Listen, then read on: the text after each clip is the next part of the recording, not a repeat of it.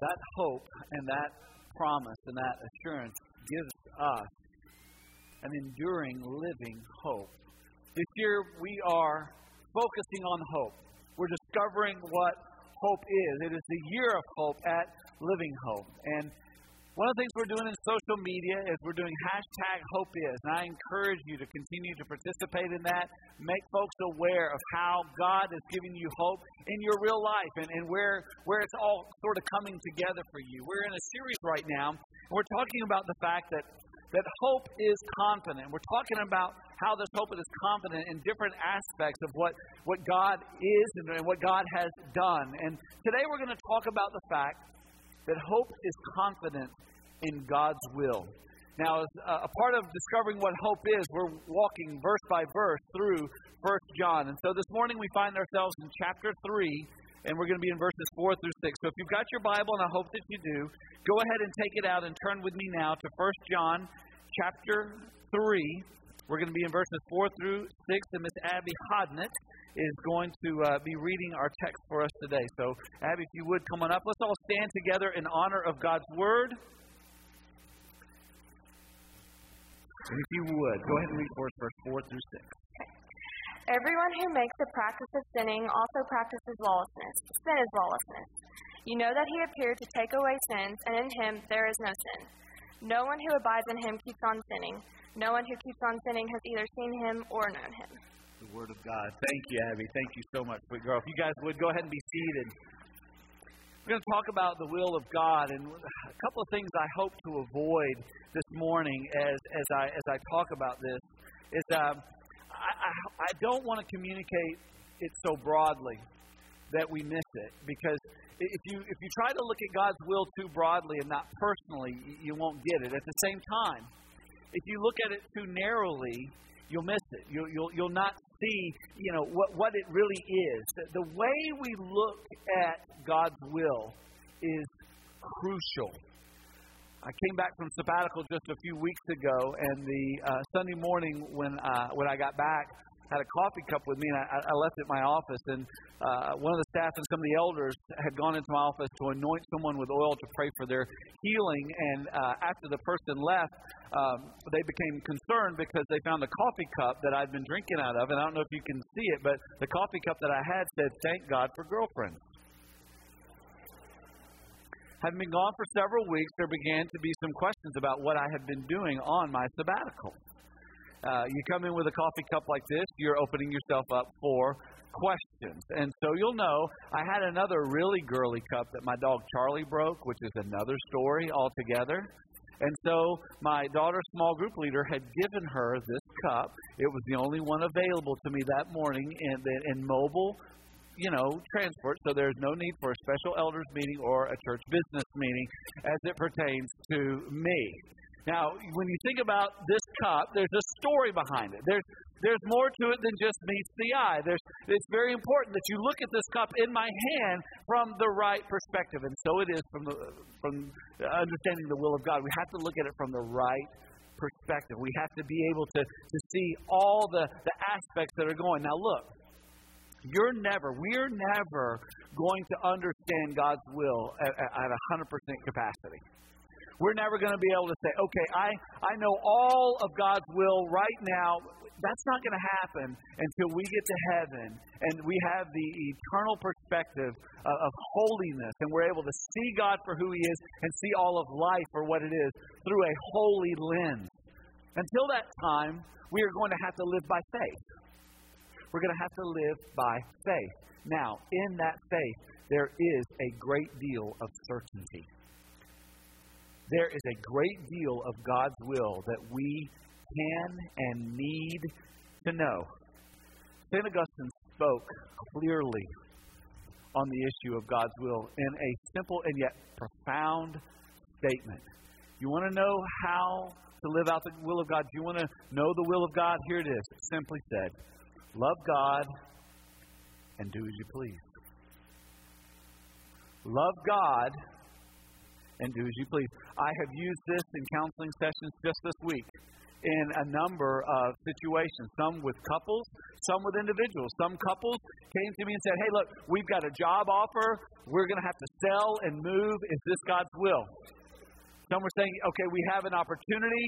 Is this something we should pursue? Is this God's will? Young people were saying, okay, I've got a decision in front of me. How do I know God's will? How do I know the right decision to make? And here's the answer. Love God and do as you please. Now, there can be a lot of confusion about do as you please. Here's what you got to understand. When you love God, obeying Him will be what pleases you. When you don't love God, disobeying Him is what will please you. So love of God will change what pleases you. So St. Augustine is accurate and biblical when he says, love God and do as you please. Listen, I love you. I love our church. I love my wife and my children. I love my friends. And because I love them, that impacts the way I spend money, the way I spend time, and the way I spend my energy. There are a lot of different ways I would spend money if I didn't love my family and love my church and love my friends. There wouldn't be a tithe if I didn't love my God. There wouldn't be life insurance and tuition paid. There wouldn't be a lot of things that go into how I spend money financially if I did not deeply love my God, my family, my church, my friends. The way I spent my time would be completely different. I would not invest time the way I do. I would pursue other things if I didn't love God and my family and my friends and my church. And the way I expend energy, the way I empathize and pray and weep with and laugh with my family and this church and my friends, it wouldn't happen. It would be completely different. My life would be completely different the way I invested it if it were not for my love. And so it is for all who claim Christ. When we love God, we can do what we please. And what we will find is what we do pleases God. When we love God, we live differently. When we love God, we seek to live according to His will. Write this down and remember it. God's will for all of His children is that we cease to live in sin. Sin destroys. Don't mess with it. Don't play with it. Don't pretend that it's not dangerous. Let me tell you something about sin. You've heard me say this for years if you've been around here. If you've not memorized this, memorize this. Sin always takes you further than you intended to go. Costs you more than you wanted to pay. And gives you less than it promised it would. That's what sin does every time. It always takes you further than you intended to go. I cannot tell you how many people have been unfaithful to their spouse and said, Pastor, I never intended it to go this far. I cannot tell you how many people have hurt other people with their words, with their actions, and said, I never intended it to go this far. That's what sin does. It takes it further than you intended to go. And you know what? It costs you more than you intended to pay. It costs you so much more than you wanted to pay. Here's what you need to understand about your sin. If you have people who love you, your sin is going to cost them. If people love you, your sin will always cost them. It's more than you wanted to pay. It's going to require them to pay. And it never gives what it promised. It says that it will satisfy that lie. Oh, it'll satisfy if I don't get caught. Oh, if I don't, if I can get away with this, if I can do these things, it'll satisfy. I can have these things. It's a lie. Nothing can satisfy you apart from the love of God.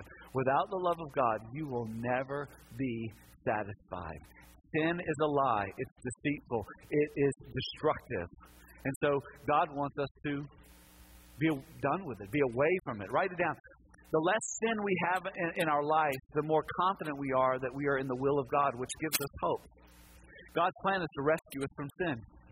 The will of God is that we sin less, and that happens only through the gospel. We know the three circles, and we understand them as they pertain to salvation. But do we understand how the gospel works? Do we understand how the gospel works in light of sanctification? Because here's the deal. If you don't know the gospel, let me explain how this works. We were made to be in harmony with God, but we have sinned, and that has created brokenness. If we will repent and believe the gospel, we can pursue and recover God's design. But here's what you got to remember. We never stop this process. As long as we are alive, we will be battling sin. And this is how we battle sin. Is that the more we pursue God, recover and pursue God's design, the more we will be made aware of sin as we study His Word and we live in His presence.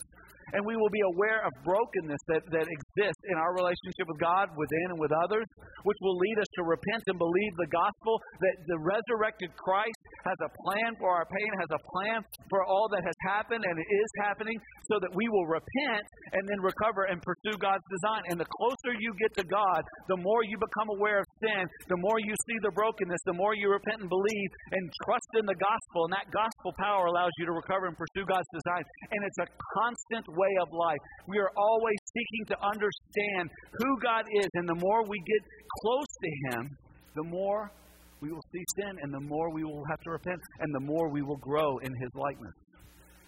Let's look at three things in the text today that will enable us and help us to battle against sin, so that we can fulfill the will of God and be confident in it. Understand, we have confident hope in God's will when, number one, we know what sin is. Do you know what sin is? Look in verse 4, 1 John chapter 3. Everyone who makes a practice of sinning also practices lawlessness. Sin is lawlessness. Understand this. Jesus is not an antinomian. Do you know that word, antinomian? Anti, against, nomos, law. The word antinomianism comes from two Greek words, anti meaning against and nomos meaning law. Antinomian means against the law. Theologically, antinomianism is the belief that there are no moral laws God expects Christians to obey. Antinomians takes a biblical teaching to an unbiblical conclusion. The biblical teaching is that Christians are not required to observe the Old Testament law as a means of salvation. When Jesus Christ died on the cross, He fulfilled the Old Testament law. These scriptures speak to that. The unbiblical conclusion is that there is no moral law God expects Christians to obey. God expects us to obey His law. Coming to faith in Jesus Christ liberates us to obey God's law. Those who would say, oh, I'm saved, I can live any way I want to, you do not understand. They do not understand the Word and the will of God. God's will is that we overcome sin, that we obey the law. Let's think about what Jesus Himself said. Look what He said in Matthew chapter 5, beginning in verse 17. Do not think that I've come to abolish the law or the prophets. I have not come to abolish them, but to fulfill them. For truly I say to you, until the heaven and earth passes away, not an iota, not a dot will pass from the law until all is accomplished. Therefore, whoever relaxes one of the least of these commandments and teaches others to do the same will be called least in the kingdom of heaven. But whoever does them and teaches them will be called great in the kingdom of heaven. For I tell you, unless your righteousness exceeds that of the scribes and Pharisees, you will never enter the kingdom of heaven. God expects that we live in obedience to His law. And there is a great misunderstanding today about the laws that the Christians are commanded to obey. It seems that there is a misunderstanding. And I say that because, friends, let's be real honest, okay? Obedience to God is not complicated. I make it complicated. It has been my experience that when I want to disobey God, I will create a confusion that does not exist, so that I can create a loophole that is not real in order to provide justification for whatever words I want to say and actions I want to do that are sinful. Let me say that again. Let me see if this resonates with you. Let me see if maybe this is a game that you play as well. It has been my experience that when I want to disobey God, I will create confusion that does not exist, so that I can create a loophole that is not real in order to provide justification for whatever words I want to say or actions I want to do that are sinful. A lot of us do that. And there are a lot of folks who are making erroneous, deeply erroneous errors, and even making a joke of the law of God. There have been many in the homosexual community in the last couple of years who've made mockery of the law of God, saying that the law of God is obsolete, that their practice is no more sinful than eating meat or wearing a certain type of clothing. And what they want to say is, if you look at the Old Testament law, there are these laws that we no longer say that we are bound by. And so this lifestyle that I want to choose to live in then is lumped into that category so that I can do whatever I want. And it comes from a misunderstanding of the law of God. It comes from a misunderstanding of understanding this distinctiveness. We have to understand that there are three uses of the law. And I'm going to give this to you briefly. The first two have to do with the theocracy with which Israel was living under. Let me give you some definitions here. A theocracy is a form of government that is led by God or by a person or persons who claim to rule by divine authority. The word theocracy is a compound word using theos, Greek for God, and krasi, rule, strength, or government. The nation of Israel, now look at this, the nation of Israel was to have been a theocracy. All right?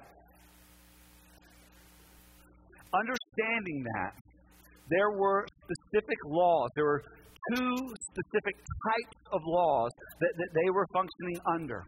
One was ceremonial, and the other was judicial. The ceremonial and judicial laws that were given in the Old Testament to the nation of Israel were so that they could function as a theocracy, so that they could be distinct from all the other nations of the world.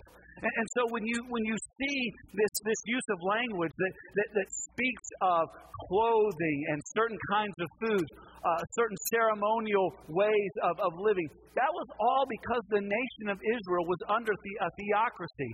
And so because we're no longer under that theocracy, there are ceremony and judicial laws that no longer apply to us. But there is a third use of the law, the moral law. And this law applies to all people for all time. These laws exist clearly in the Old Testament, the New Testament, and hear me on this, in the conscience of every human being on this planet. This moral law is consistent in the Old Testament, the New Testament, and the consciences of all humanity. In Romans chapter 2, verses 14 and 15, look what it says. For when Gentiles who do not have the law by nature do what the law requires, they are a law to themselves, even though they do not have the law. They show that their work of the law is written on their hearts, while their conscience also bears witness, and their conflicting thoughts accuse or even excuse them. There are things that we know because we are made in the image of God that are right and wrong. That is the use of the moral law. That law is clear in the Old Testament and the New Testament and in the conscience of every person who has ever lived on this planet. The text says everyone who makes a practice of sinning also practices lawlessness, and everyone sins. There is a difference, though, between struggling with and against sin and simply resting in and choosing sin. There is a big difference. God calls us to fight against sin. He tells us to hate sin, to see that sin is a lie, and to avoid it. This lawlessness is an attitude of the heart. Sin leads to lawlessness. It is lawlessness. When you get to the point where you no longer care that you're sinning, you're in a very dangerous place. I don't have time this morning, but I would encourage you to go back and read Romans chapter 1, verses 26 and following, and look what happens to a life and to a nation and to a culture when God turns them over to their sin. Look at the steps that are taken. Look what happens. When God turns you over to your sin, that is, allows you to continue in your sin without any guilty conscience or conviction. That is the greatest, it is the most horrible judgment that God can bring against you. Everyone who makes a practice of sinning also practices lawlessness. Sin is lawlessness. This attitude that says, I'm going to do what I want. It doesn't matter what God's wants. That is not the will of God. God's will is that you love Him and then do whatever you please. If you're going to do whatever you please and then make God form into the image of what you need Him to be in order to justify your lifestyle and your decisions, that is sin. That is lawlessness. That is not the will of God. Understand, we have confident hope in God's will when we know what sin is. And then, two, write it down, when we know what the gospel does. Verse 5, 1 John chapter 3. You know that He appeared in order to take away sins, and in Him there is no sin. This is the heart of the gospel. It is the central theme of the Bible.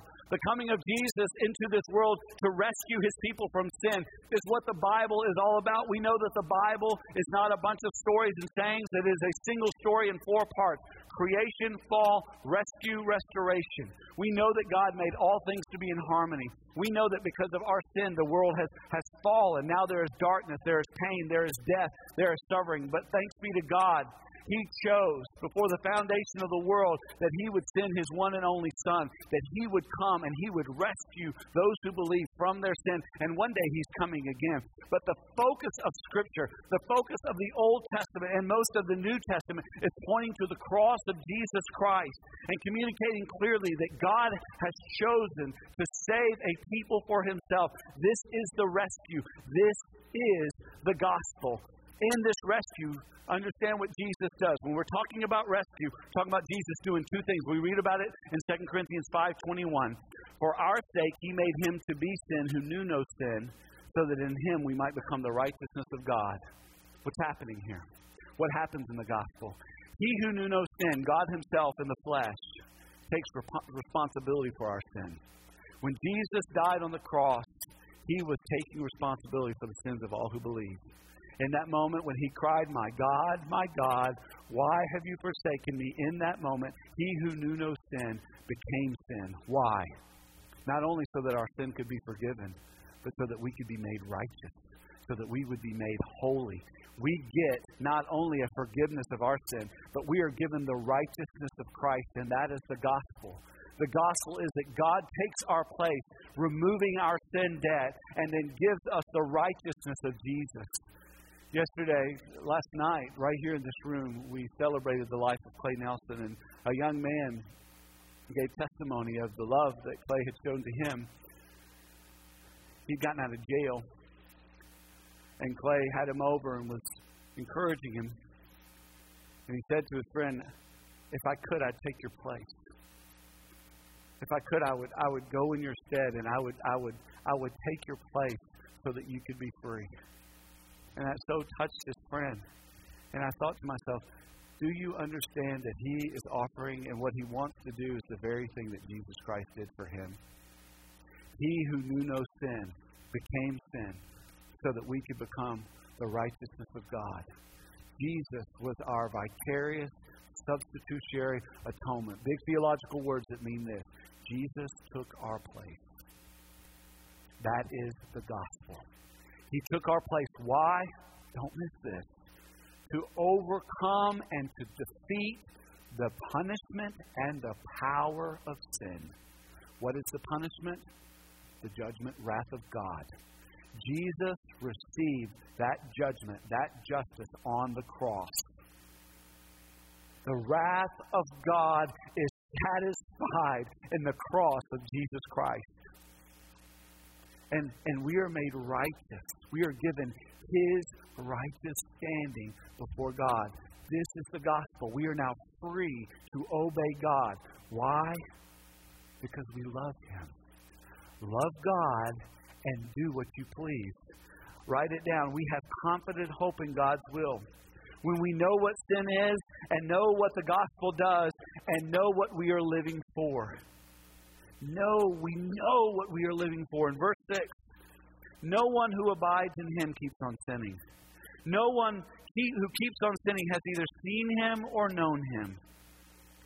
God's will is that we know Him and that we live in a right relationship with God. God makes both of these possible through the gospel. God's will is that we love Him. How do we love Him?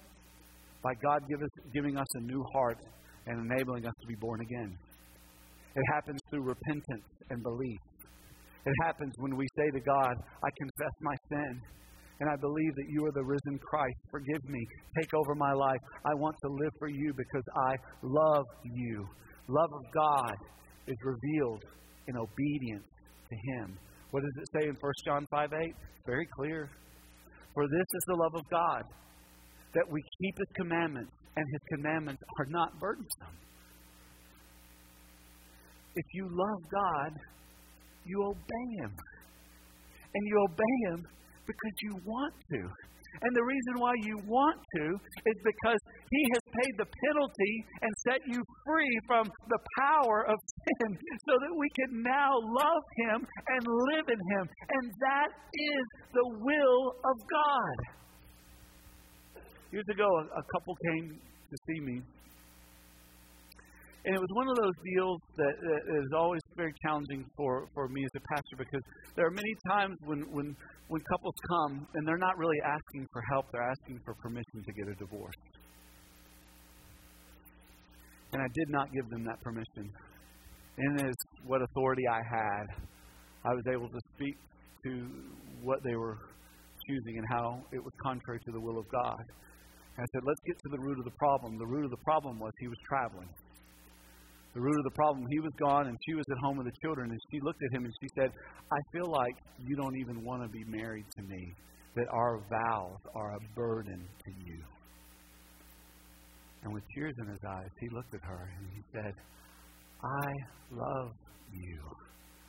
I want to be faithful to you. And from there, we figured out the schedule. From there, we figured out the way that they needed to experience their marriage together. But you know where it all started? With a confession of love. With a man saying to his wife, you are not a burden. You are my delight. And I don't keep my vows because it's this thing that I got to do. He says, I love you. I want to keep my vows. I want to honor you. And so it is with a child of God. A child of God says, God, I want to please you. I want to obey you because I love you. So the real question concerning the will of God is this: do I love God?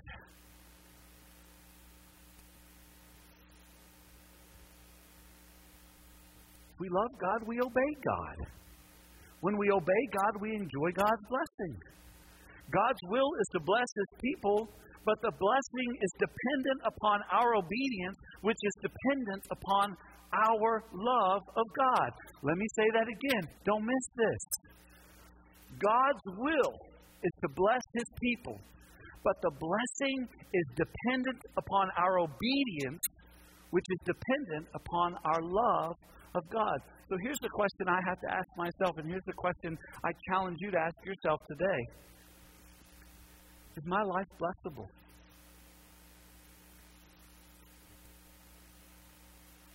Think for a moment. Is my life blessable? Does God bless sin? No, He does not. So is my life blessable? Have I repented and believed the gospel? Have I said to God, God, forgive me of my sin. I am a sinner. I believe that Christ has paid the penalty. I receive His righteousness and His love. And now I will live to love you. I will love you, God, and I will do as I please. And what I will be pleased to do is to obey you. Are we? Am I? Ask yourself, am I living a life that proves that I love God? And are we trusting in the power of God to live that life? Is it our delight to focus in on the love of God? Is it our delight to say, God, I see what you've done for me on the cross. I see how powerful you are. I know I'm going through a change right now. I know I'm going through a difficult circumstance.